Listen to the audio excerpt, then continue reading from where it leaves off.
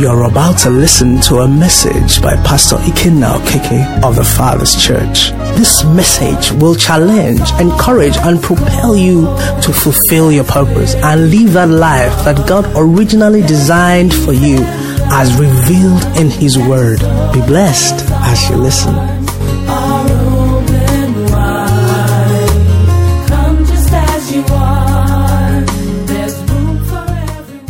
Hallelujah. Okay, just before we move on, just in case we are not able to touch it, how many Nigerians are in the house? Praise the Lord. Isaiah 14:24. This is what the Lord is saying. You can put it on the screen, so we'll read it together. Isaiah 14:24. The Lord of hosts has sworn, saying, surely as I have thought, so what? And as I have purposed, so it shall. Every other thing is shifting. The purposes of the Lord shall be accomplished in our nation, and men shall fear Him. And the living shall know that the Most High rules in the affairs of Nigeria. Praise the Lord, somebody. Hallelujah. Okay, on Wednesday we saw that entrance into this kingdom, into the kingdom of our God and His Christ. This, our kingdom, is by birth only. Everyone who is a Christian is born into Christianity. Praise the Lord. We are not manufactured. We are not stamped. We come in by birth. And the implication of that is that everyone comes in as a baby. Praise the Lord.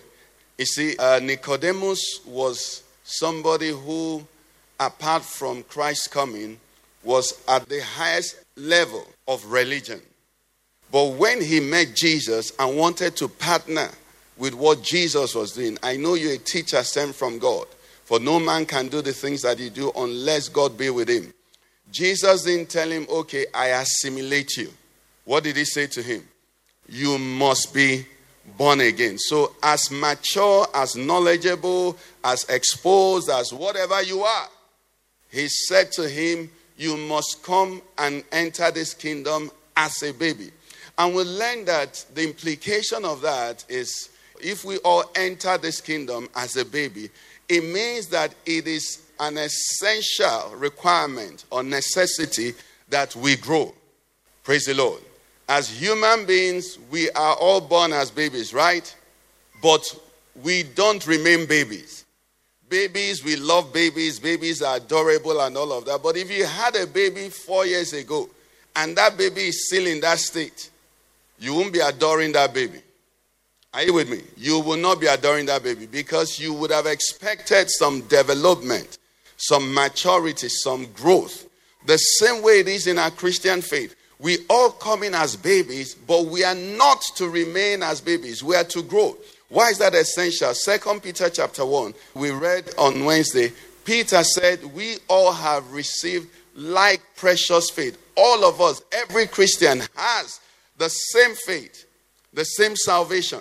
Okay? But as we saw on Wednesday, and as you see if you read further down in that passage, from verse 4, 4 says, to us have been given exceedingly great and precious promises, that through this we may become partakers of what? The divine nature. So we are born again, but this divine nature, we have to encounter it. We have to develop it. And he says we do this, having escaped the corruption that is in the world through lust. Then look at what 5 says. 5 says, but also for this very reason. This is important. It says, giving all diligence, add to this your faith. Somebody say, add to my faith. There are things I must add to my faith. You know, with the challenge we have now in evangelism and even just normal conversation is that when you meet someone, you say, are you born again? Once the person says, I'm born again, there is nothing you can say again. Isn't it? Because I'm born again, so I must be right. I'm born again, I must be doing what I should be doing. I'm born again, you can't judge me. Jesus loves me. I'm born again. This thing is by grace, not of works. You know, I'm born again. God has accepted me. I'm born again. I have the righteousness of God. I'm born again. Nothing is against me. But Peter didn't say the same thing. And when Peter speaks, we should listen. Praise the Lord. Because Peter is not an ordinary disciple. Peter experienced failure. And Peter experienced success. So when he speaks, he's speaking not just from revelation, but from experience. Is someone with me this morning? So Peter says we should add to our faith. And why did he do that? Quick, go down to verse 8. In verse 8, Peter said, he said, for if these things are yours and abound, what will happen? He said, you will be neither barren nor unfruitful in the knowledge of our Lord Jesus Christ. How many of us have English as our main language? All of us here, right? Praise the Lord. So I don't need an interpreter. So that statement means that I can be barren and unfruitful even as a Christian. Praise the Lord. It says, if these things are yours and abound, you will be neither barren nor unfruitful. It means if they are not mine and I don't abound in them, I will be what? Barren and unfruitful. That is not our portion in the name of Jesus. Go to verse 9. He continues. He didn't stop there. He needed to make the point. He says, for he who lacks these things is what? Short-sighted, even to blindness, and has forgotten that he was what? Cleansed from his old sins. Can you believe that? He who lacks these things, I am born again. But if I lack these things, I'm speaking, to persons here, you're born again. But if you lack these things, says you are short-sighted, even to blindness, and has forgotten that you were cleansed from your old sins. Go on, please. 10 to 11 now. It says, therefore, brothers and sisters, it says, be even what? More diligent to make your call and election sure. Why? For if you do these things, you will never stumble. 11. It says, for so an entrance will be supplied to you abundantly into the everlasting kingdom of our Lord and Savior Jesus Christ. And that shall be a portion in the name of, praise the Lord, somebody. So that's what we began to look at on Wednesday.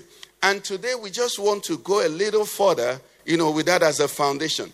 And I said Peter is somebody that we must listen to because Peter has experience. Peter was the only man, apart from our Lord and Savior Jesus Christ, who walked on water. Praise the Lord.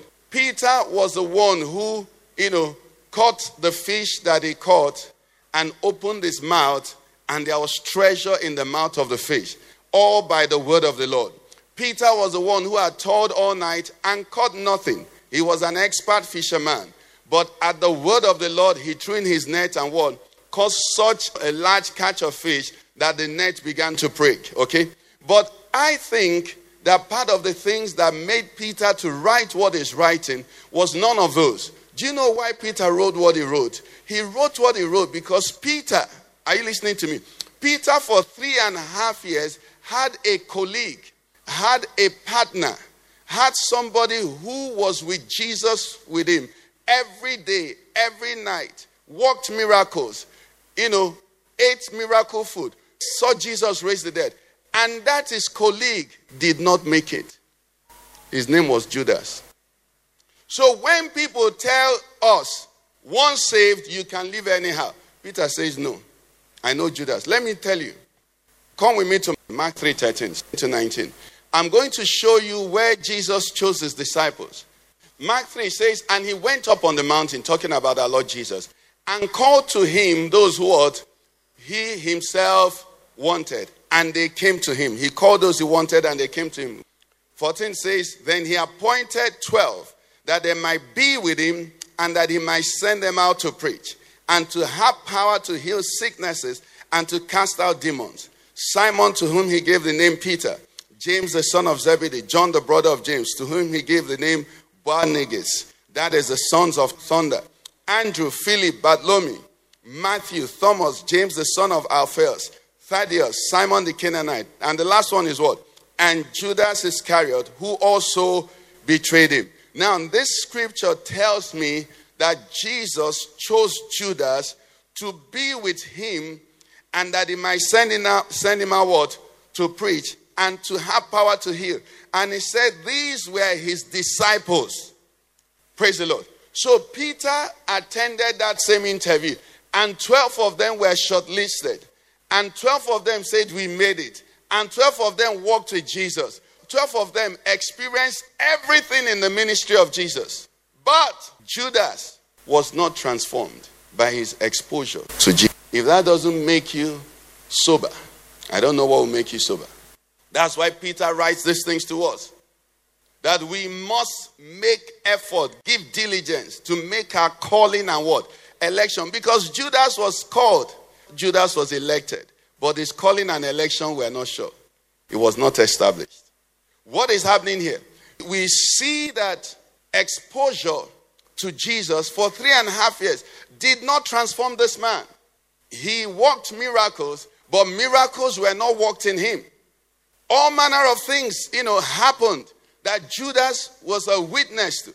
When they were looking to replace Judas, they said, let's find somebody who has been a witness to the things that we are witnesses to. So let's find somebody who witnessed what Judas witnessed. Are you with me this morning? Praise God. Judas is recorded for us in the scriptures so that you and I will never be like him, in the name of Jesus Christ. And this morning we're going to look at not just Judas, one or two other examples, and we're going to see him and see some other persons, and then we're going to come to a conclusion and see why and what happened, and the Holy Spirit will help us. Another person I want to show you quickly, and I think this same person, Peter also knew him. Praise the Lord. But Judas' own must have struck for Peter because they were together. You know how it is. We did things together. We were in the boat. We saw him walking on water. We saw that. The other person in the scripture that I want us to point to is the man called Simon the sorcerer. Simon the sorcerer was, maybe a magician. We may call him a magician. He was a sorcerer. And he was in the city of Samaria. Now, what happened was that until the gospel came to Samaria in Acts chapter 8, Simon the sorcerer was in that environment. And by magic and by sorcery, by, in interaction with demons and evil spirits, he was exalted in that community as, some powerful person. But when Philip came into Samaria in Acts 8 verse 4, he says, therefore those who were scattered went everywhere preaching the word. Then Philip went down to the city of Samaria and preached Christ to them. And the multitudes with one accord heeded the things spoken by Philip, hearing and seeing the miracles which he did. He says, for unclean spirits, crying with a loud voice, came out of many who were possessed. And many who were paralyzed and lame were healed. And there was great joy in that city. Verse 9 says, but there was a certain man called Simon who previously practiced sorcery in the city and astonished the people of Samaria, claiming that he was someone great. He says, to them all gave heed, from the least to the greatest, saying, this man is what? The great power. And they heeded him because he had astonished them with his sorceries for a long time. Now verse 12 says, but when they believed Philip, as he preached the things concerning the kingdom of God and the name of Jesus Christ, both men and women were what? Baptized. Read 12 with me again. It says, but when they believed Philip, as he preached the things concerning the kingdom of God and the name of Jesus Christ, both men and women were baptized. Now verse 13 says what?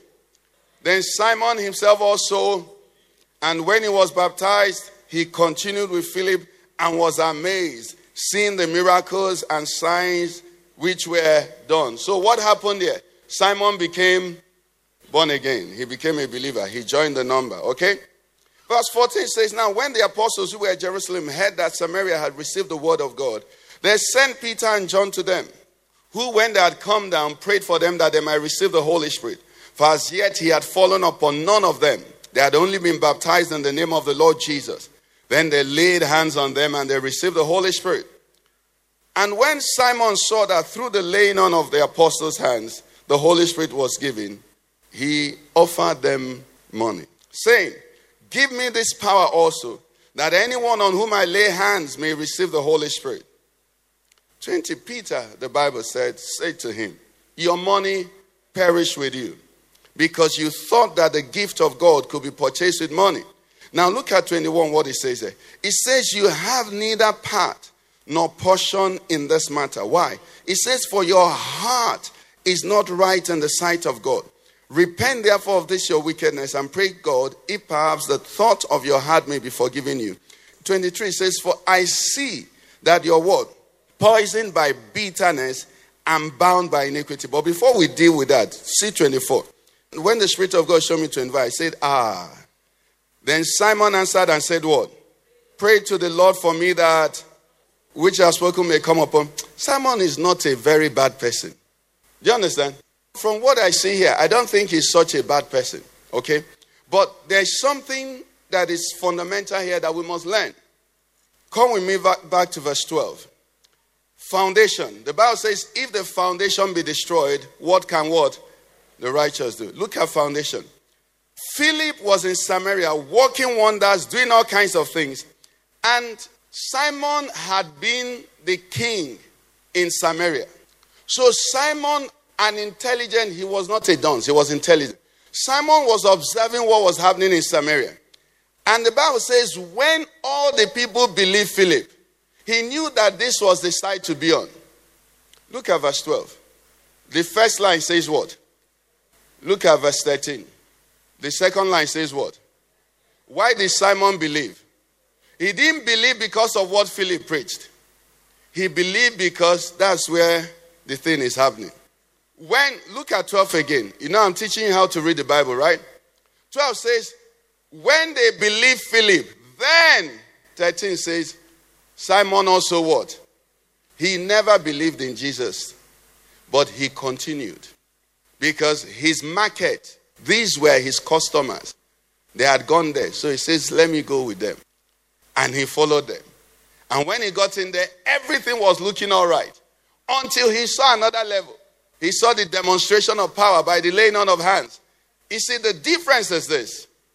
Everyone who receives the Holy Ghost by the laying on of hands also has the authority to lay hands on and transmit the Holy Spirit. But because from the foundation he had never received the gift of Christ, he could not also, with a pure heart, receive the gift of the Holy Spirit. So he had a mindset that this was a bigger business venture than what he was doing. Is someone with me now? So he said to these people, I can invest every amount I've made before now. You people are visitors here. I give it to you, give me this power. When you go, I'll continue to rule these people. Is someone with me now? Now, when he did that, there was a statement that's made to him. They said, repent. They said, you have no part or portion, repent. But the part I want you to see here is this. That they said to him, verse 23, it said, Simon, you are poisoned by bitterness and bound by what? Iniquity. Now we're going to see that the problem Simon had was very close to the problem Judas had. But before we look at that, we're going to look at two other persons in the Bible who I can almost tell you categorically that they were worse than these two. Are you with me? They were worse than Judas and Simon. There was a man named Zacchaeus. Zacchaeus, they told us about Zacchaeus in Luke 19. In Luke 19 from verse 1, they introduced Zacchaeus to us. It says, Jesus entered and passed through Jericho, verse 2. Verse 2 says, now behold, there was a man named Zacchaeus who was a chief tax collector and he was rich. Okay? And he sought to see who Jesus was, but could not because of the crowd, for he was of short stature. So he ran ahead and climbed up into a sycamore tree to see him, for he was going to pass that way. And when Jesus came to the place, he looked up and saw him and said to him, Zacchaeus, make haste and come down, for today I must stay at your house. So he made haste and came down and received him joyfully. 7 said, when they saw it, that's when they saw Jesus calling Zacchaeus down, when they heard Jesus saying, I'm going to go to Zacchaeus' house, when they saw Zacchaeus actually admitting Jesus to come to his house, the Bible said what? They all, how many people? It means that unanimously the community knew that Zacchaeus, as bad as Simon was, the people didn't feel like that about him. Judas, as bad as he was, his disciples didn't feel like that about him. But Simon, there was a problem. Sorry, Zacchaeus, thank you. It says, when they saw it, they all complained, say, he has gone to be guest with a man who is what? Not a man who has sinned, a man who is a sinner. And you know, thank you, Holy Spirit. Zacchaeus confirmed it to us. Then the Bible says, verse 8, then Zacchaeus stood and said to the Lord, Lord, look, I give half of my goods to the poor. And if I have taken, not if you have taken, you have taken. What I have taken from anyone by false accusation, what do? He says, I restore fourfold. And verse 9, look at what Jesus said. Jesus said to him, today what? Salvation has come to this house. Today, salvation is coming to somebody. In the name of Jesus Christ. Because you see, the power of God unto salvation, there's nobody that can escape it if he wants to. If he gets understanding, there's nobody that can't escape it. You see, listen, God is almighty. Praise the Lord. No matter how bad a person gets, he gets that bad in God's word. I think it was last Sunday that I told us on Wednesday that one of the things I remind myself of when I pray is that God is the creator of this world. It means he's the director of this movie. There is no actor or actress in a movie that can go out of what the director wants. If you're too strong and they can't kill you, then while you're moving back, you will trip and fall into something that will pierce you through. Isn't that how they kill strong people in movies? When they don't find a way for the chosen, star to kill him, then an accident will happen and he'll die. Do you understand what I mean? God is the creator of his world. He holds all power. Are you with me? So when he says, whosoever calls upon the name of the Lord shall be saved, it means who? Whosoever. It doesn't matter what the person has done. But what we will find out here is that there are some things that insulate men from hearing. And people have a saying that when a dog wants to die, what does he do? He doesn't hear the call of his master anymore. So this Zacchaeus, as bad as it was, Jesus said, today salvation has come to this house. Why? Because he also is a son of Abraham. Okay? And the Son of Man has come to seek and to save that which was lost. So we see Zacchaeus here. Okay? We're going to come back to all of them. The other man I want to show you briefly is a man we all know very well. He's Saul of Tarsus. And Saul of Tarsus, it wasn't someone that said this about him. He said it about himself. He said he was mad, exceedingly enraged. Acts 26 verse 11. Or maybe I read from 9. Acts 26 verse 9 says, indeed I myself thought I must do many things contrary to the name of Jesus of Nazareth. He said, this I also did in Jerusalem, and many of the saints I shut up in prison, having received authority from the chief priests. And when they were put to death, I cast my vote against them. And I punished them often in every synagogue and compelled them to blaspheme. And being exceedingly enraged against them, I persecuted them even to foreign cities. That exceedingly talked about he was going mad in that pursuit. He was a man who was proud, violent, everything that blasphemous, everything terrible that you could think about a man. That was Saul of Tarsus. Praise the Lord. But you know the story. Jesus stopped him and said to him, Saul, why do you persecute me? And Saul said to the Lord, he said, who are you? Because, the people I'm persecuting don't talk from heaven. I see them, in the synagogues. I go to their houses. So, how did I persecute you? He says, yeah, I'm Jesus. Anyway, so he had that encounter, and then he changed. Now, this Saul, we know him now, became an apostle, evangelist, preacher of the gospel, loving, humble, servant of the Lord, and all of that. And you now wonder, how could a man like Saul, how could a man like Zacchaeus have such glorious transformation? And Judas, who we can say was just a common thief. No, okay, not common thief. He was just an accountant. AGF. Praise the Lord. He was just an accountant that stole. How come Judas ended up committing suicide?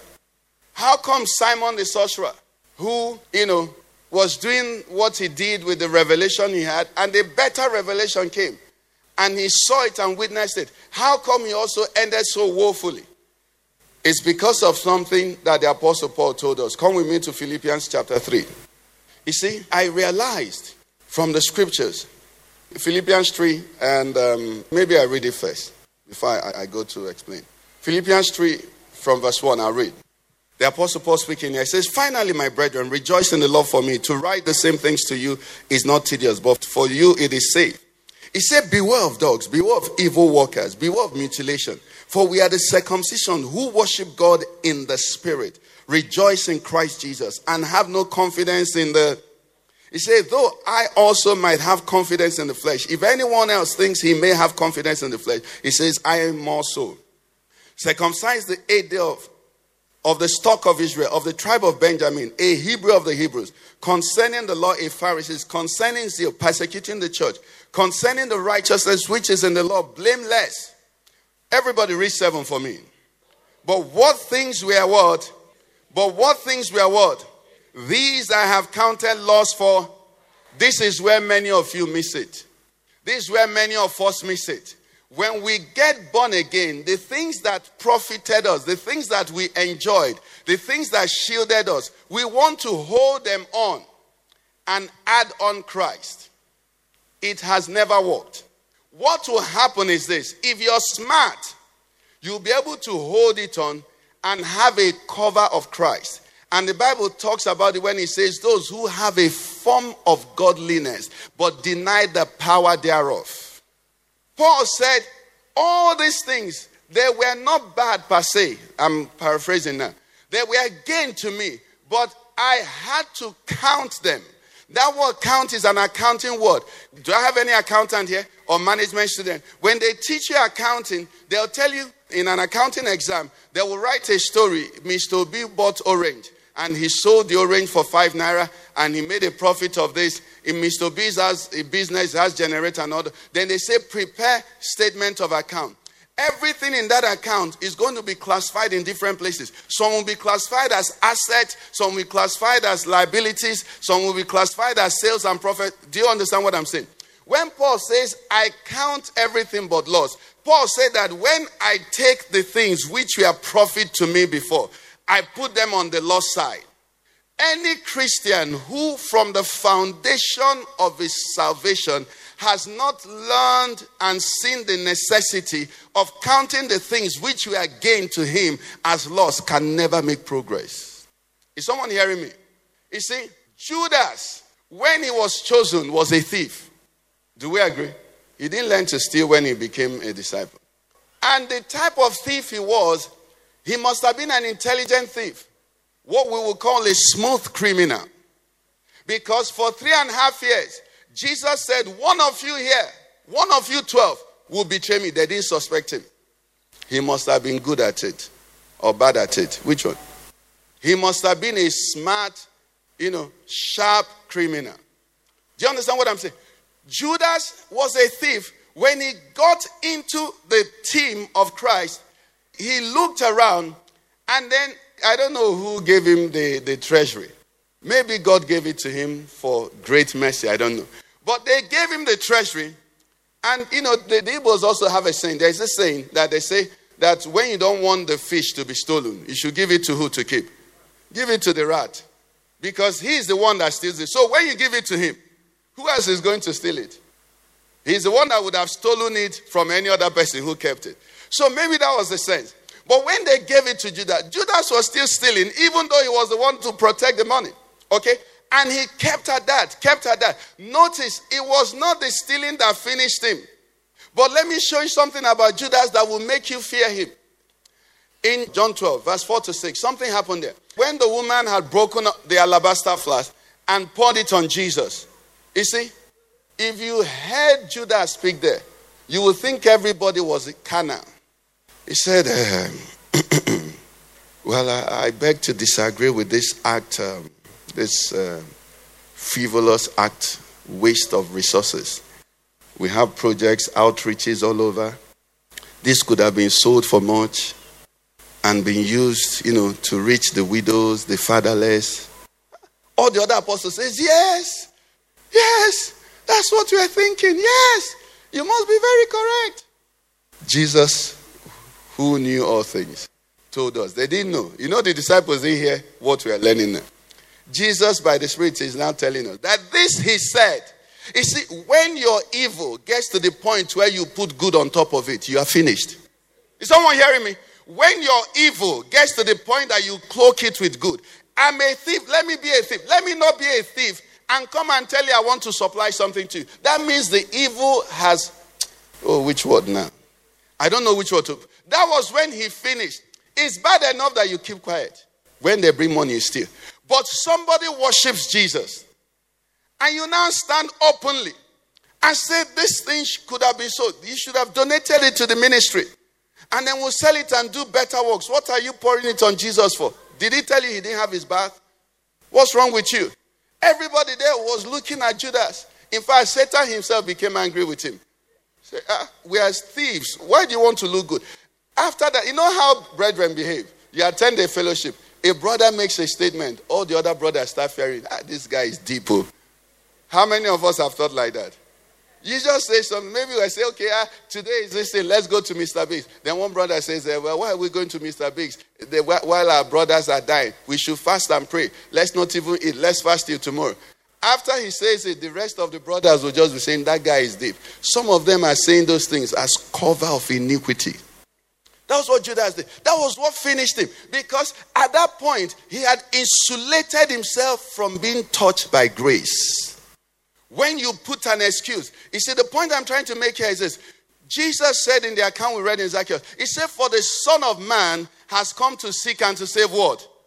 That which was lost. But when you're lost and you act like you're the pathfinder, how can they save you? Are you getting what I'm saying? Judas set himself up there and said, Jesus, forget me, I'm in my camp.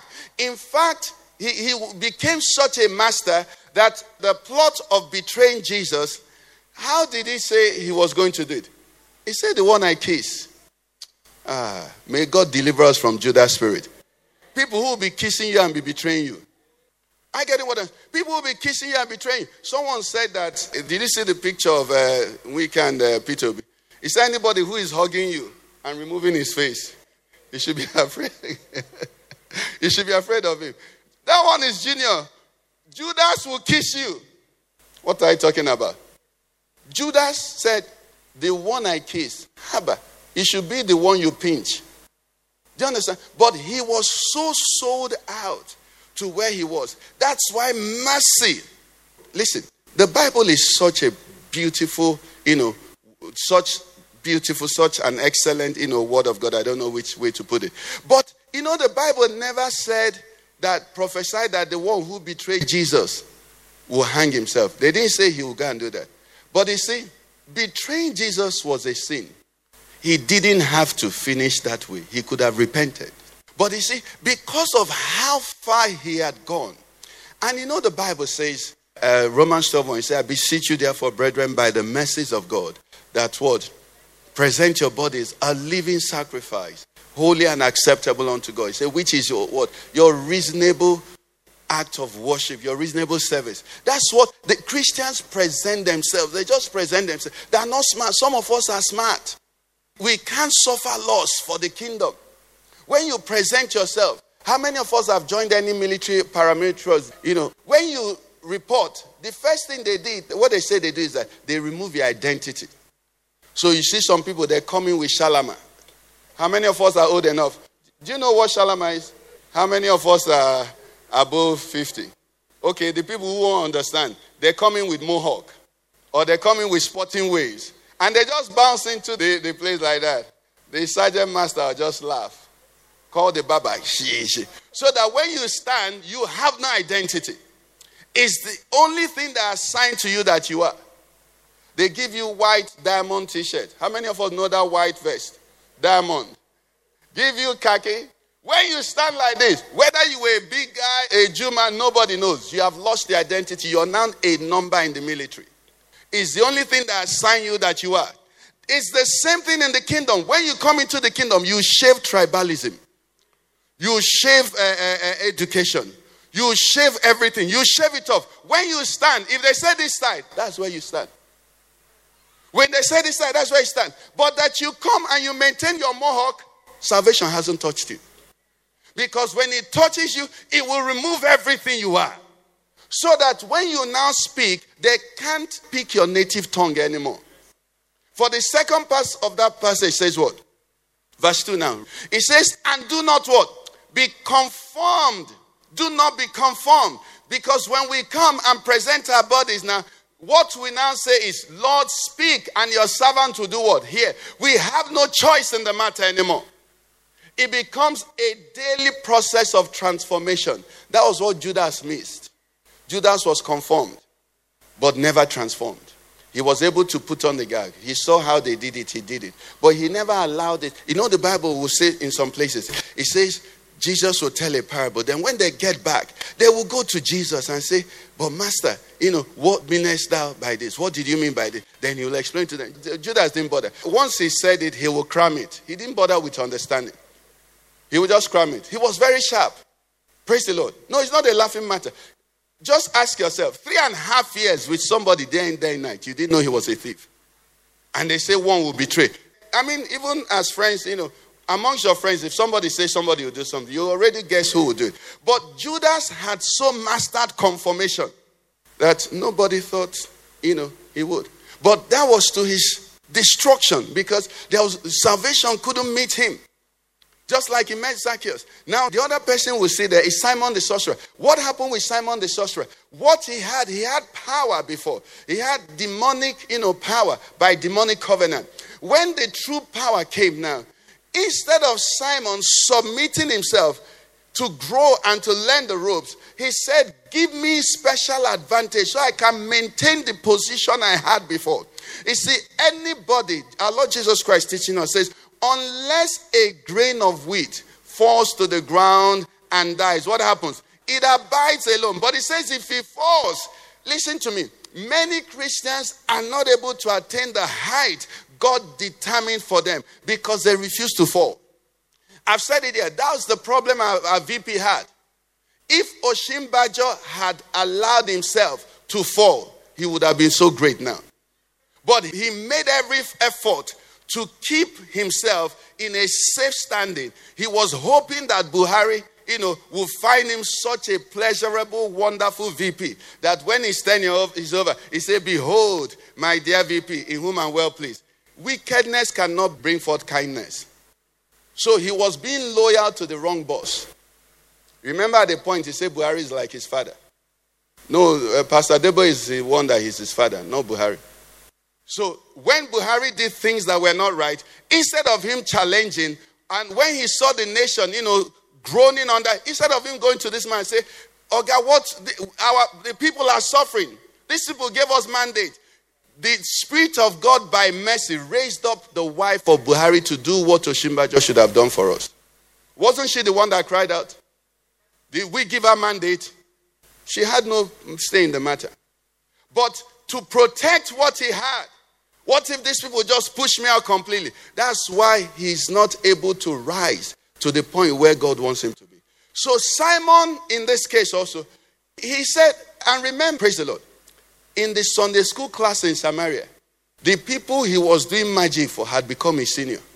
So if he went through the normal process, all the people that were afraid of him would be his new converse teacher. Is someone with me here? So when Simon saw it, he called the apostles, say, please, I cannot go down to this level. Let me give you money, give me this power, so I can assume my position of leadership in this community. Don't mess up my reputation. That's why they said to him, there's something wrong here. Go down to that place where they told him you're poison. They said to him, you have a problem here. This is what they said. They said to him, you're bound. Thank you. Yes. He said you're poisoned by what? Bitterness, and bound by iniquity. That binding means you're no longer free. The Bible says where the Spirit of the Lord is, what is there? Yes, but when iniquity, when some things hold you, where there is liberty, you can't have liberty. That's what, I was saying when I said that some people are so compromised, they can't speak the truth anymore. Imagine if as a church, brethren, listen to me. Imagine if as a church now, this Ahmed, I know you're a very nice boy, so I can use it as an example. This Ahmed is, an adulterer, all of that. Every time the wife is lamenting to me. But Ahmed, we announced 75 million. Ahmed gave us 80 million. Say, use the change in case there are, adjustments to be made. When the Spirit of God moves me to preach against adultery, I say, the Lord is love. Whatever you have done, the Lord will forgive you. It doesn't matter. It doesn't matter. It doesn't matter. If I move in that side, Ahmed will say, what would have happened is that the liberty that I have in the spirit will be bound. I will no longer be able to express myself because some personal and private interests are what? Are restraining me. That's what they said. He said you're bound. So the Spirit of God is moving. You know, brethren, when the Bible talks about the Holy Spirit, you know the way the Bible talks about poured out. The Holy Spirit is poured out. He's giving freely. So why should somebody be there and not receive? It's because he's bound. He's bound. So you're hearing it, you can't hear it because you're bound. You're seeing it, but you can't see because you're bound. That's what happened to Simon. He's seen the move of God. He's seen that this thing is working. But because he was bound in iniquity, he could not open up himself to receive it. There was an insulator. But let's look at Zacchaeus. Are you with me? In Luke 19. See what happened with Zacchaeus. Very interesting. In Luke 19, verse 2, the Bible says, now behold, there was a man named Zacchaeus, who was a chief tax collector. And what? And what? And what? He was rich. Zacchaeus was a rich man. Okay? Now, when Jesus said, I will go to your house, he was a rich man. But when, I don't know at what point that transformation had. Maybe when the people complained and said, this man is a sinner. Zacchaeus knew he was a sinner. He didn't need the people to tell him he was a sinner. When they said he was a sinner, he knew he was a sinner. The Bible says then, verse 8, then, what happened? Zacchaeus stood and said to the Lord, look, Lord, I give what? Half of my goods to the poor, and what? By false accusation I restore what? Do you know the implication of that? He became a poor man. Many of us have come into Christianity maintaining what we had, struggling to maintain. There can be no transformation. Maintain position, maintain advantages, maintain, ideologies, maintain different things. Well, how would there be transformation? When the Bible talks about our faith, the Apostle Paul writing, he will say, take off the old man and put on the new one. And the way the Spirit of God was explaining this to me is this. No matter how beautiful a garment, I come to church now and, Pastor Livingstone blesses me with a nice suit. If I put it on what I'm wearing, it cannot look good. You give me a nice pair of shoes, I take my own shoes and put inside those shoes, I cannot enjoy it. Do you understand? So the fundamental of, we're talking about the newborn growing and development, right? The fundamental of growth in this kingdom is that the old must not hold you. Are you listening to me? The old must not hold you. If you see yourself being held by the old, you're insulating yourself to the work of God. Have you ever wondered, brethren, what is wrong with all of the Chaldeans or Chaldeans? And now God appeared to Abraham and said, get out. Was it the capital of iniquity? Was it the city of sin? Was it Sodom and Gomorrah? Why did God say to him, come out? Because he wants to do a new thing. He said, come out of your country. Come out of your kindred. Come out of everywhere you are. Come out. Because whenever God wants to do something with you, he will bring you out from where you are so that he can have you all for himself. It takes wisdom to live and to cleave. It's a challenge with marriages as well. Some ladies marry and they want their husband to come and, Also, some men also marry and they bring their tradition. I'm sure such men are no longer in the Father's church. Men who demand that their wives will be slaves. Somebody said that if you need a house girl, employ one. If you need a wife, marry a wife. Your wife is your friend. Your wife is your partner. Do you understand? Your wife is your co-traveler. She's your help suitable for you. It's not your house girl. Now, if she washes and cooks and does the chores for you, beautiful. But if that was what you needed, apply, put advert and employ one. And also for the ladies, if you need a financer, go to trade that money, Marriage is fellowship. Are you with me? Your husband will provide for you, but that's not his job. He's to be husband for you. If he does his best and there is no provision, still love him and submit to him. The standard where a woman begins to insult a man because he's not bringing money, you should have gone to empowerment seminar. You don't need a husband. A husband is there with you to rise. Why did they put for better or for worse? Why do they say you cleave? It's not conditional. That's what I've said it here. If you look at a man and you don't see in that man enough glory to surrender to him, whether he has money or not. Some of us ladies now, you judge whether you marry a man with the car he has and the money he has. You're in trouble because those things are fleeting. Praise the Lord. Those things are fleeting. They may never be there. When you converse with the man, is he making sense? Does he have commons? Is he somebody that when he says something, he says, which kind of man I marry you? Do you understand? You have to evaluate those things. Okay? And then when you're marrying a lady, ask yourself, is she a companion? Will I just want to stay with her? Because I don't understand how men can marry and then you're hanging out more with men than with your wife. Why did you marry? You married to go and do Chelsea and Man U the whole day. From Man U to Chelsea, Chelsea to Nkwobi to roasted fish. Then you just come back and tell your wife, how are you? Then you go to bed. Why did you marry?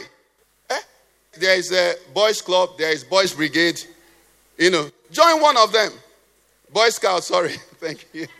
Join Boy Scout and hang out with the boys. Why are you married? So God will always demand you come out, because if you hold on to anything, it will spoil the work. And that's the problem we're having in Nigeria today. A lot of us Christians, they say Christianity is not working in Nigeria. The reason is that many Christians did not come out from where they are. They have not come out from tribe. They have not come out from mentality, you must make money. Listen, there are problems in Nigeria, and one of our major problems is economic hardship. But you see, when you become a Christian, it's not a process to solve your economic situation. If you want to solve your economic situation, Jabba, go there, wash cups, nurse old men or old women. You earn enough money.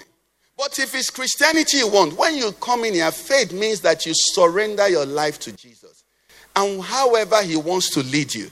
Listen, you see, prosperity is good, poverty is bad, but none of them are against what God can use to perfect his will in your life. Is somebody getting it? Our Lord and Master Jesus, did he fulfill his purpose? What does the Bible say about him? For we know the grace of our Lord Jesus Christ. For though he was rich, for my sake he became. Did the poverty hinder his ministry? Praise the Lord, somebody. Child of God, what are you holding on to? For some of us, talk Christianity. When it concerns, one area of life, the person will just react. Say, don't touch there, don't touch there. As long as you're there, remember we have an adversary. Our adversary has dossiers on you. He has areas that you don't want to be toyed with. Listen, if you want to talk to me, not in front of my friends. Don't tell me that in front of your friends. So they say, his friends. So anytime you're with your friends, that's when the enemy is going to bring. And you'll never be able to yield to what God is saying. They say, money. There are some Christians born again, but if they don't have money, if you like, shall praise the Lord anyhow you like. They just be wondering, how come this deal didn't click? Praise the Lord. The guy will be lost. How come? How did this happen? I'm broke. Now, when you do that, you insulate yourself to the move of God. Our brother Raj shared a testimony with us yesterday for those who were at the prayer meeting. Just testifying to the marvelous ways God works. He said at this time he lived in Kubwa. Okay? So from this Kubwa, he would journey to Banex, by transport, and then trek from Banex to Area 10, where he did some of his runs. And then he has a customer at the call center, business center, where, because this person is his customer, a lady, sometimes if he's out of transport money, the lady will give him money, and then next time he will pay it. So this particular day, he journeyed there with his last money, finished what he was doing. I went to the lady and just said, madam, please, 1,000, On the normal day, the lady will give him the 1,000. When it comes, maybe the next day or following, he'll give him back the 1,000. So this particular day, Right said he went to the lady and said, please, 1,000. He said the lady insulted him. The lady insulted him from head to toe. So he got out of the place and was wondering, what will he do? I think it was a classical case of, my help comes from the Lord who made. So he just stood there and was gazing and moping. He said before he knew it, he didn't know Pastor Emma had been transferred to the branch that was closed there. There was Pastor Emma in front of his branch. And he said, Raj. Raj said, Pastor Emma. He went and greeted Pastor Emma. And Pastor Emma said, Raj, what have I done for you this year? He said, come with me. Pastor Matt took him inside the office, gave him an envelope with 20,000 naira in a space of minutes. You know the best side of the story? He said when he took the envelope, he went back to the woman and said, thank you. Thank you. Do you understand? Because if the woman gave him the 1,000, he would never have seen Pastor Emma. Are you getting what I'm saying? It is God we're talking about. There's no situation he cannot, but you must permit him. So as Christians this morning, we have to grow, but we have to learn some things. The apostle says, when I became a man, I put away what? Childish things. There are things that are childish. There are things that are not of the kingdom. There are things that are not worth speaking. There are things that are not worth getting angry about. I've told you here. Listen, if you insult me, what kind of insult will you even insult me? If you tell me I'm fat, you will help me. I will probably not eat as much as I'll eat this afternoon. So I will become slimmer. If you tell me I'm stupid, I will try and get wiser. What type of insult? You insult me, I don't mind. But when you insult the word of God, you're in trouble. Because that one is not for me to defend. Are you getting what I'm saying? It's not for me. I'm not even a part of it. I'm just like a waiter that is delivering it. So when you insult it, the one who prepared it will answer you. Are you getting what I'm saying? It's not for me. So as Christians, there are things you don't bother. Once it's personal, know that it's an area you will lose. Tell me, Igbos are stupid. I say, I think so. They must be born again. Isn't that what Jesus said? These people are this.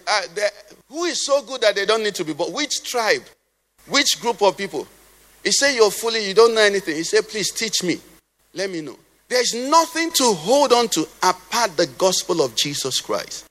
There is only one Savior. There is only one perfect one. There is only one righteous one. His name is Jesus Christ, the Son of God.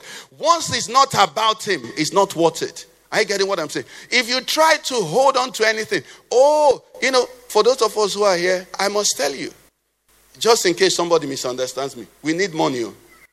Praise the Lord. We need a lot of money in this church. Praise God. But you see, not having money, we need speakers and all kinds of things. But God is moving in thatched houses without microphone, with benches. Jesus is, demonstrating his power all over the world without any of this. Do you understand? So that can never divert me to where I begin to seek what is not fundamental. A lot of people go those directions, not for the kingdom. You see, when you maintain the kingdom, it's a straight and narrow path. And what you need is not too much. But when you get diverted, that's when you need a lot of things. We went somewhere recently. I was a pastor there, another pastor was there. I trekked to the place where they were doing this. The other pastor there had about 14 protocol. And while he was in the car, they were jogging beside the car. Hallelujah. Powerful man of God. We give God glory. Now, bye-bye. Do you understand? What is your own? Is that necessary for living? It says it's given to us all things that pertain to life and what? I want to ask you, what is it that is a must-have for you? Let's go back to Paul as a roundup. What is it that is a must-have? Philippians 3. It says, but what things were gained to me, these are what? Counted loss for Christ. It says, yet indeed I also count all things lost. Why? It says, for the excellence of the knowledge of Christ Jesus my Lord, for whom I have suffered the loss of all things, and count them as what? Rubbish, that I may gain Christ. The pursuit you and I have is to gain Christ. Is to grow in him. That gain Christ is to have more of him. Let me show you what the Bible says in another place. Now, 2 Corinthians 3. We're still going to come back to Paul there. Just in case I miss it. 2 Corinthians 3 verse 18, 17 and 18. It says, now the Lord is the Spirit, and where the Spirit of the Lord is, there is what? Liberty. It says, but we all, with what? Unveiled face, beholding as in a mirror what? The glory of the Lord, are being what? Transformed into the same image from what? Now you see why Judas could not be transformed. His face was veiled. He was not sincere. There was something else. You see why Simeon or Simon the sorcerer could not be transformed. He was veiled. Child of God, take away the veil. Take it away. Take it away. The beauty of Christianity, one of the things I pick, you see some Christians, I see a Christian, I watch him. Once you see any Christian, maybe he's old, elderly, rich, mature, whatever. Once you see them carry their age or carry their status in society, know that they are babies. When you see a really born-again Christian, he might be 70 years, but when you see him interact with 20-year-olds, there won't be difference. You know why? In the spirit, that's the way it is. That person's face is unveiled. When you see a Christian, intellectual attainments everywhere.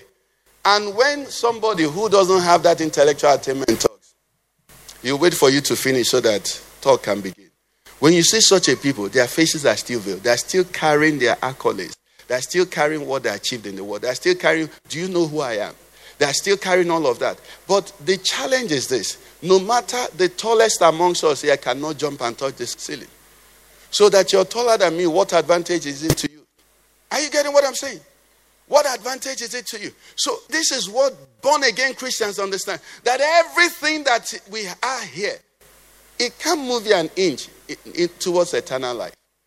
It can't gain you an advantage towards the kingdom of God. No. That's why the Apostle Paul can say, I labored more than they all. Yet what? It was the grace of God, not I. It was the grace of God. So with unveiled face, you must tear off everything. Tear off partisanship. Tear off interest. Tear off fears. Tear off things that had held you back. Tear off things you grew up in. Tear off things that, I thank God for the few, of my people here. Listen, if you're not an Igbo man here, you don't understand what it means for an Igbo man to listen to a gospel that is not gospel of prosperity. Because you see, listen to me. Happy Christmas when they go home. Nobody's wishing. When they come, their age mates, they are checking how tall your car is. The house your father left, they're checking, where you have taken it up to. That's the language you understand. That's why they hustle. That's why they work that hard. But when an Igbo man is truly born again, he doesn't care. He has left all of that. It doesn't bother him. And that is the way it should be for every one of us. I am what I am by the grace of God. And what I'm not is also by the grace of God. I get what I'm saying. That's what it is. That's why we do all those Malaysia and all of that. They must hit it. But when you're born again, all that pressure is taken off. When you have come into this kingdom, all that demand is nailed to the cross.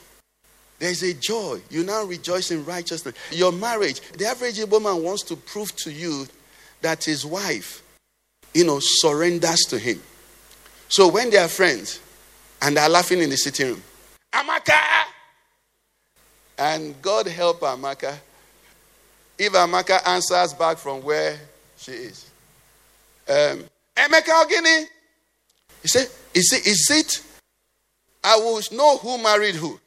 Is it me you're calling my name like that? Ordinarily, he doesn't mind though. But he doesn't want his friends to come and go and think that Amaka has come into this house now. And has grown wings. You see, these are traditions.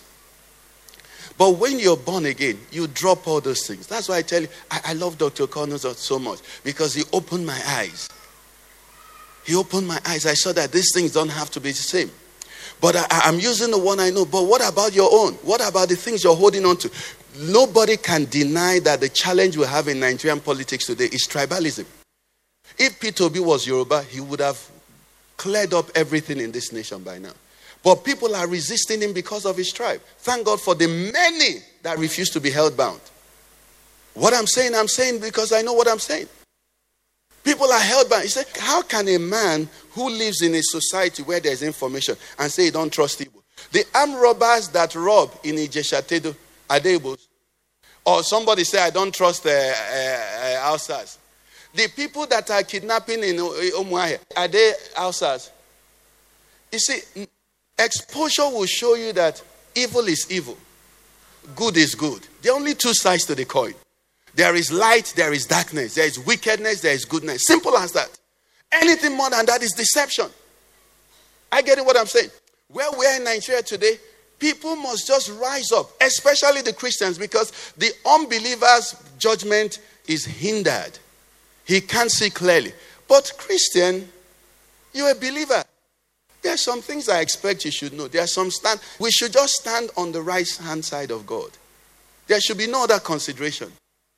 I get it what I'm saying. There should be no other consideration. We are Christians. That's all we are. It doesn't matter whether you come from this background or you come from this background. And what do Christians do? Christians support righteousness. Listen to me. Praise God. Assuming for some reason I was unsure whether to support, this wicked Muslim ticket. What I saw in Lagos would move me against it. If my people, if I see them in Ihiala beating people because their Yorubas don't vote, I will cease to support them. If I see people shooting youth corpers to rig against somebody I'm against, I'll start supporting the person. Is somebody getting what I'm saying? Because I cannot support evil. Why can't I support evil? Evil may benefit me, but it's no longer I. I have been crucified with Christ. Nevertheless, what?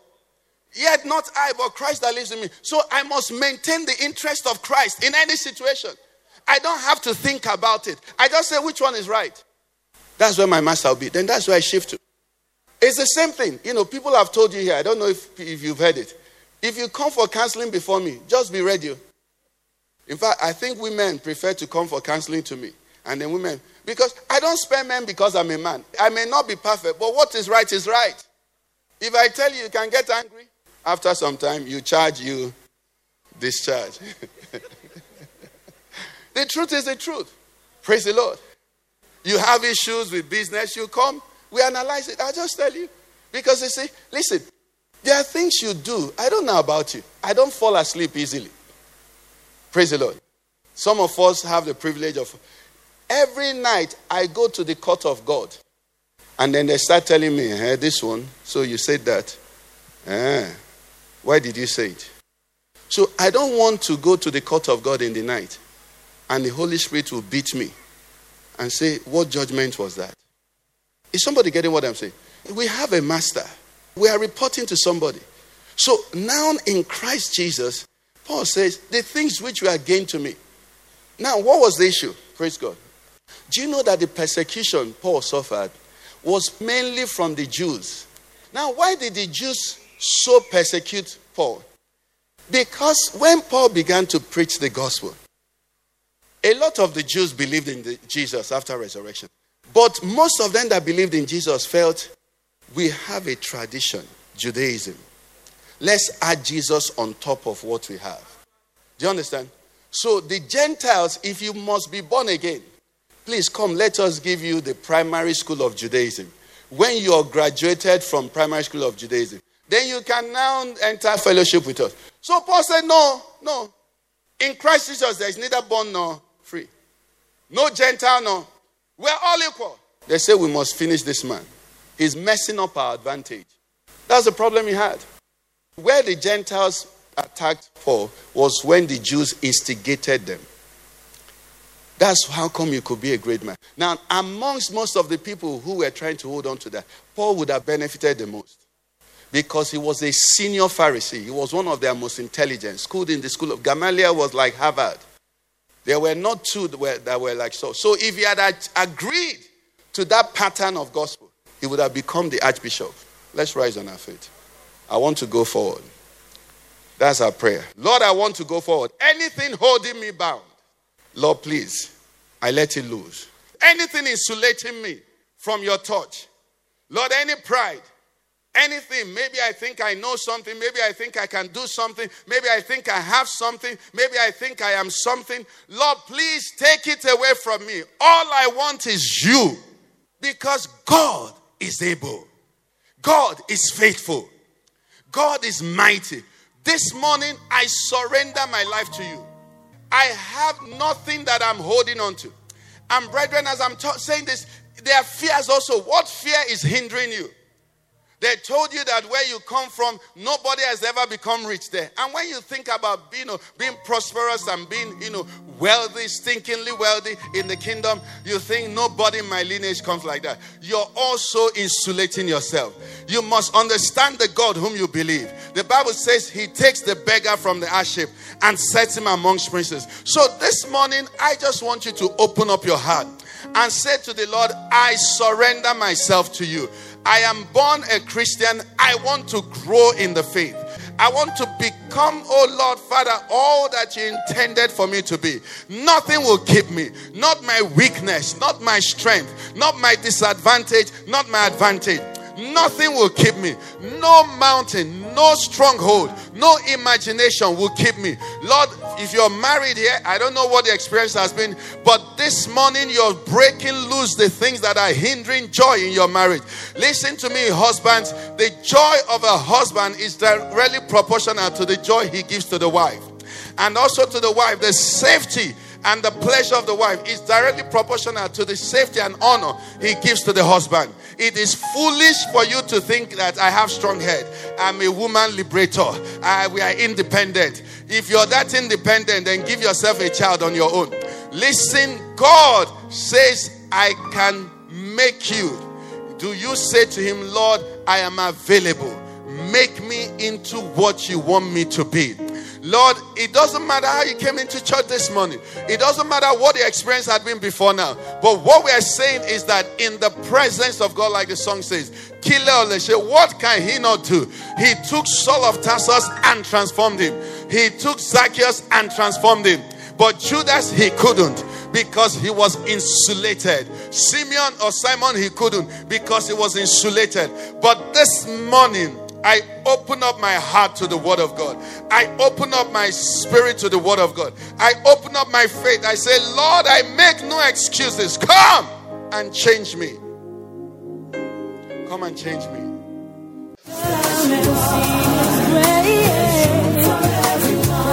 You've been listening to a message by Pastor Ikenna Okeke of the Father's Church.